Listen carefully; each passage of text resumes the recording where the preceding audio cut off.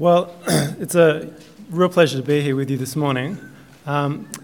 If you look at your outline, you'll notice that my 3 points are choosing death, facing death, and then avoiding death. When we're in Christ, we don't have anything to fear in death. And yet it's still a bit of an odd topic to talk about, isn't it?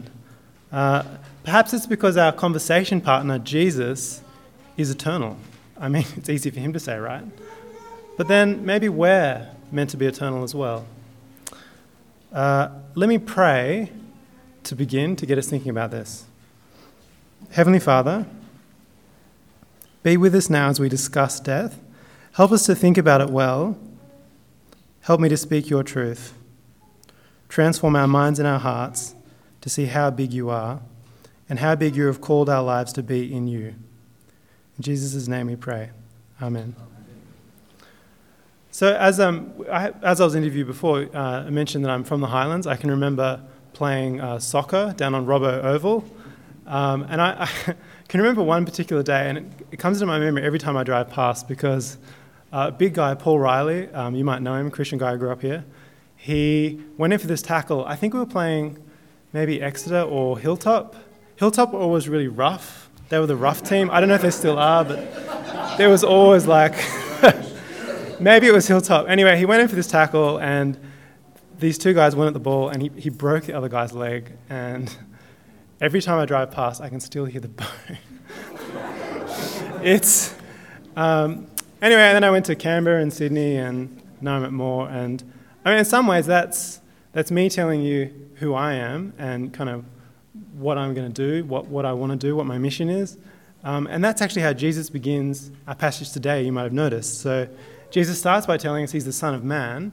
That's a name that means king of the world, ruler, judge. And then he tells us what he must do. And you may have noticed as we read it, his disciples are a bit shocked because he says, what I'm going to do is die on the cross. They didn't like that. So read with me verse 31.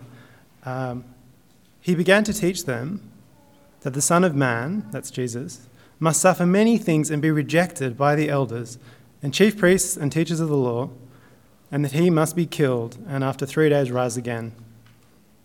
So Jesus' mission was to come, die on the cross. He was saying this is what he must do. And his followers didn't like hearing that. But if his followers thought that was going to be the low point in the conversation, well, it wasn't going to be, because Jesus turned right around and then he says to them, I have to put myself to death and you have to do the same thing. I'm going to go on the cross and you actually have to put yourselves on the cross too. That's what their mission is. That's what they have to do. Look at it with me in verse 34. Whoever wants to be my disciple must deny themselves, take up their cross, and follow me. Now, Jesus doesn't literally mean they need to crucify themselves like he would, but he's using crucifixion as a metaphor, isn't he? The disciples need to crucify their own desires. Instead of living for themselves, they must live for Jesus, and in that way they must put themselves to death. That's what Jesus is saying. And there's this amazing kind of cosmic symmetry, I would like to call it. Like Jesus chose to die, and then he calls his followers to choose to die as well. You see, the only person who didn't have to die chose to die so that the rest of us don't. You see how that works? And you have to picture this scene, right, with Jesus and his disciples as Jesus presents his pretty unappealing offer, you might say. I mean, imagine a teacher in a classroom doing this. All right, class, come in. Take a seat. All right, well, today I'm going to mark the roll. I'm going to run through the assessments. And then you can all choose to put yourselves to death and follow me out the door to the ends of the earth. It's a bit crazy. What exactly is Jesus asking of his followers here? He's saying we need to crucify the self within us, the self that wants to live for itself, that wants to rule itself, the autonomous self that doesn't want to be ruled by Christ. That's the thing you need to put off. Denying other people's easy, isn't it? I mean, we do it all the time. You know, you're in the shopping queue, just kind of jump in front. My time is a bit more important than that person's time. No worries, I'll take it, thank you, no issue. We do that, that's normal. Jesus here is saying, deny yourself for someone else, for Christ, for the gospel. How much do we have to deny? I mean, how much does this guy want? How much does he want? Well, you'll be glad to know it's only as much as is taken by crucifixion. So crucifixion takes your life, so thereby your health and your good looks, well, they're gone. You're dead, so your material assets, your car, your house, your family, well, you won't be needing them. Maybe it's not such good news. I mean, crucifixion, it's shameful, so you'll have to get rid of your dignity too. It's maybe not the best. When you're denying all for Christ, there's not going to be too much left, is there? And the world's lie is that you can have it all, and you can have it now. And even some Christians will try and sell you this lie too. That you can have the good life, and you can have eternal life. That you can live for Christ, and you can live for yourself. But you can't do both. Only one life will lead to eternal life. Our own desires, they're not the same as Christ's desires. They're not the same as gospel priorities naturally. So denying ourselves, it's going to mean changes. There's going to be a cost, and that's what Jesus is outlining here for his followers. It will be costly. Jesus is calling his followers to choose. He's saying, you can try and have it all now in life, but then you will lose it all in death. Or you can give up your life now for Christ and then gain eternal life in Christ. Well, so that was my first point, choosing death, which is what I think Jesus is trying to tell us to do, deny ourselves. My second point then is facing death. And I'm sure you guys all know we all die in these very mortal bodies of ours. All the anti-wrinkle cream, it's doesn't matter what we do, all the hospitals, it's all going one way. And the evangelist, affectionately known as Chapo, used to say, the quickest way to kill a dinner party is ask someone, have you given any consideration to your own death yet? It's a strange thing to talk about, isn't it? And here in verse 35, we get a recipe, if you like, a strategy, a secret on how to actually save your life. Deny yourself for Christ and the gospel, then you will save your life and you'll live with Christ forever. So look at verse 35 with me. For whoever wants to save their life will lose it.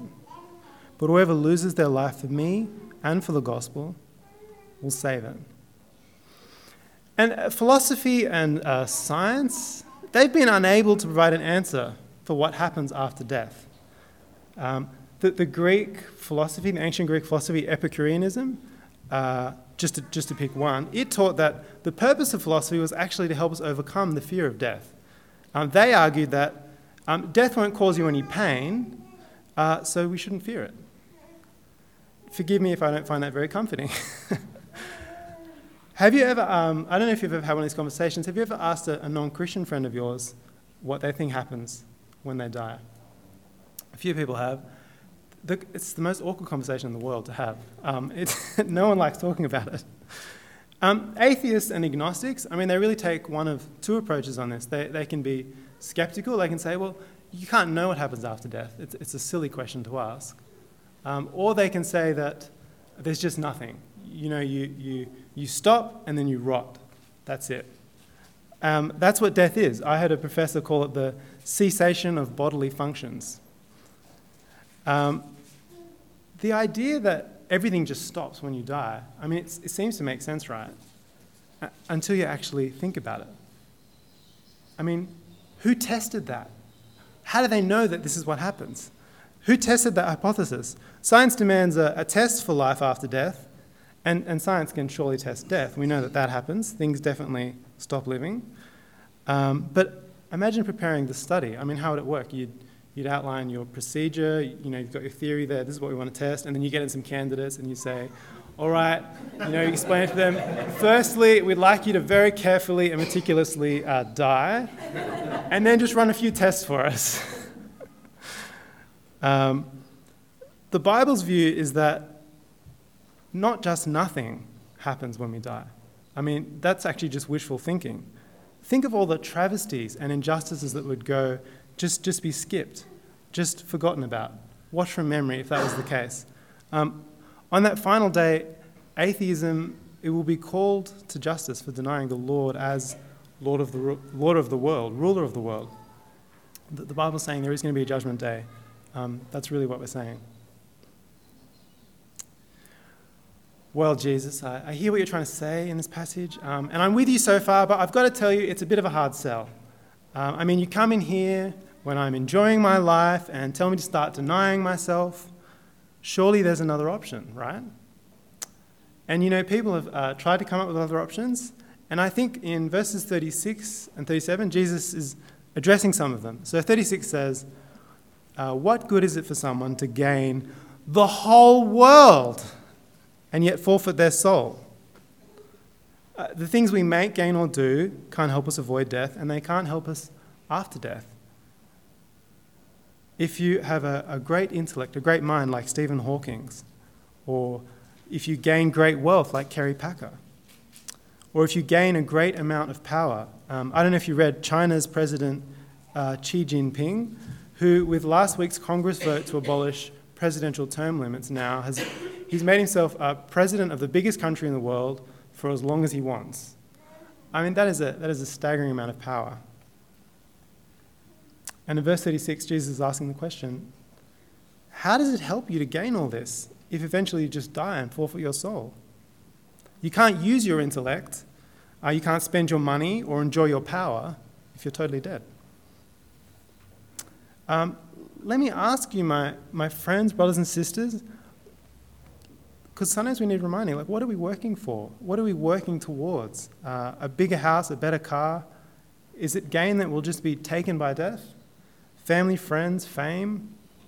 These things have their place, but they're not going to help us, and we need to remember that.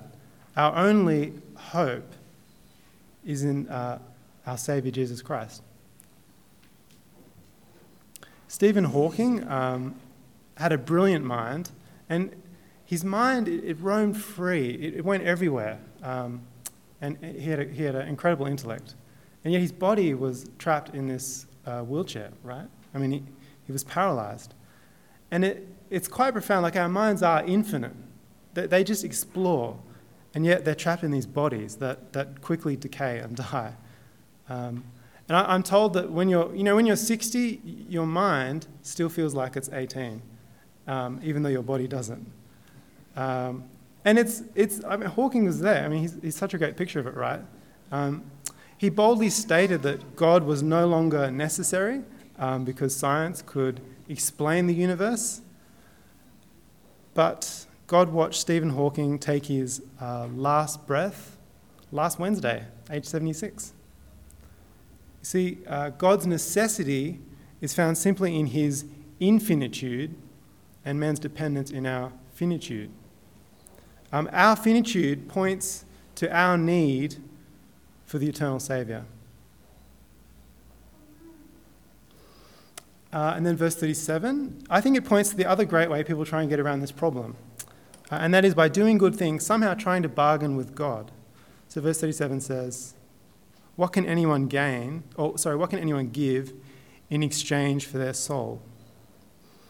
All that money I raised for charities, all the good things I did for you, God. I went to church, I ran Bible study, I've lived the good life.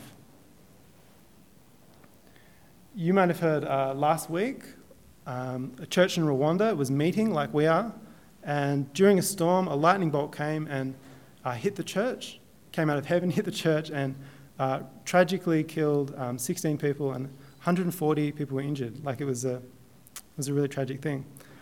And it made headlines on ABC World News. And it kind of made me go, well, why didn't it make headlines? It was really odd that it was, that there it was. And I think it's because it's so surprising. Like you expect the casino to get hit by lightning, or you expect the armed robber mid-heist to kind of get struck down, but not the church. I mean, they were worshipping God there in the middle of the service. And I couldn't help but think, it just reminded me that you can't do anything to appease God. Like we're all going to die, and we're all going to face judgment, and Christ is our only hope. That's where it's all heading. Verse 37, it asks the question, what could you possibly give in exchange for your soul? Imagine this playing out, right? God, I would like to make some kind of exchange. Can we do some kind of deal? Surely there's something we can do. And then so God kind of wheels out his giant scales, right? And then on one side we put your entire existence, we just get that and we put that on the scales. And then verse 37 is asking, well, what goes on the other side? What can you possibly offer to balance the scales? I mean, how impressive do we think the things that we do really are? Jesus' argument is, you're dying anyway, so give up the life you can't keep and live with me forever. That's what he's saying. That is how you can face death. I think the clearest way to put this is Jim Elliot's words. He's no fool who gives up what he can't keep to gain what he can't lose. I'm sure you know the story of Jim Elliot. He arrived in Ecuador in 1952 to evangelize to the Indians there, and he was murdered by the remote tribesmen with not that much to show for his efforts, but he didn't care, because as he wrote in his journal, he's no fool who gives up what he can't keep to gain what he can't lose. So finally now, avoiding death. Verse 38 tells us that if we deny Jesus and are ashamed of him, we will die and we will never be saved. So 38, if anyone is ashamed of me and my words in this adulterous and sinful generation, the Son of Man, that's Jesus, will be ashamed of them when he comes in his Father's glory with his holy angels. You notice it says that this adulterous generation, he's talking about us. He's talking about the Christians, Israel, picture the Old Testament, the golden calf. It probably doesn't feel like we've ever committed adultery against God or that we ever could. But what he's saying is that when we're in a relationship with God and he's the ruler of our lives, we commit adultery against him when we reject him. And that's what the golden calf was, that great image of that, wasn't it? We serve ourselves instead of serving him. And rejecting God in that way is actually what the Bible means by sin, right? The verse paints an image of that final day. God arrives. He's got his whole army of angels, right? They're all there. And the days come. Inevitably, our good deeds have been weighed and found lacking because we're all broken and fallen. And it's that great moment where Jesus is saying one of two things is going to happen here. Either you'll look to me and I'll come and take you by the hand, I'll put my arms around you in love, or he'll turn his head and he'll say, I don't know this person, they're no friend of mine. And Jesus is asking the question, are you ashamed of me? I mean, it's a funny thing to say, ashamed. Are you ashamed of me? I'm your one friend, your one hope. Are you ashamed of me? In that moment, we will all realize that our one hope in hell is Jesus Christ. We mentioned science's request for tests of this hour of death. And in this verse, we get a little formula in verse 38. It's the cause and effect statement of Judgment Day by the only person who's conducted research in the area, incidentally. So the formula is stated as a conditional phrase, if this, then that. It's pretty simple. So if you're ashamed of me, then I'll be ashamed of you. This is what Jesus is saying is going to happen. People shake their fists at God, right? They say, God, it's not fair. How can you make people and then sentence them to death? How can you do that? What kind of tyrant would do this? But Scripture teaches that it's us. We have no right to shake our tiny fists at God who made us. That's the message of Scripture. In 2002, Dave McDonald was the, some of you might know him, he was the chaplain to the Super League Brumbies. He did that for like 10 years, and he in 2012, he got cancer. He said his whole life was changed by 2 words: cancer incurable. And he wrote a book about it, about his remarkable recovery called Hope Beyond Cure. And in the book, he observes that all the blood tests and the ultrasounds and the MRI scans revealed the cancer and the death, right? But he said they're only scratching the surface. Sin is our deepest problem. Sin is when we live to gain things for ourselves. And Dave's near brush with death helped him to see the injustice of our lives towards God. And this is what he wrote. He says, "It's pretty crass, really. If I loved someone and gave them everything they needed, and then they ignored me and lived as though I didn't exist, well, I would be devastated." So let me finish by saying that Jesus Christ died to save us from death. The only person who didn't have to die chose to die so that the rest of us wouldn't. And in verse 37, Jesus is reminding us that he's our only hope.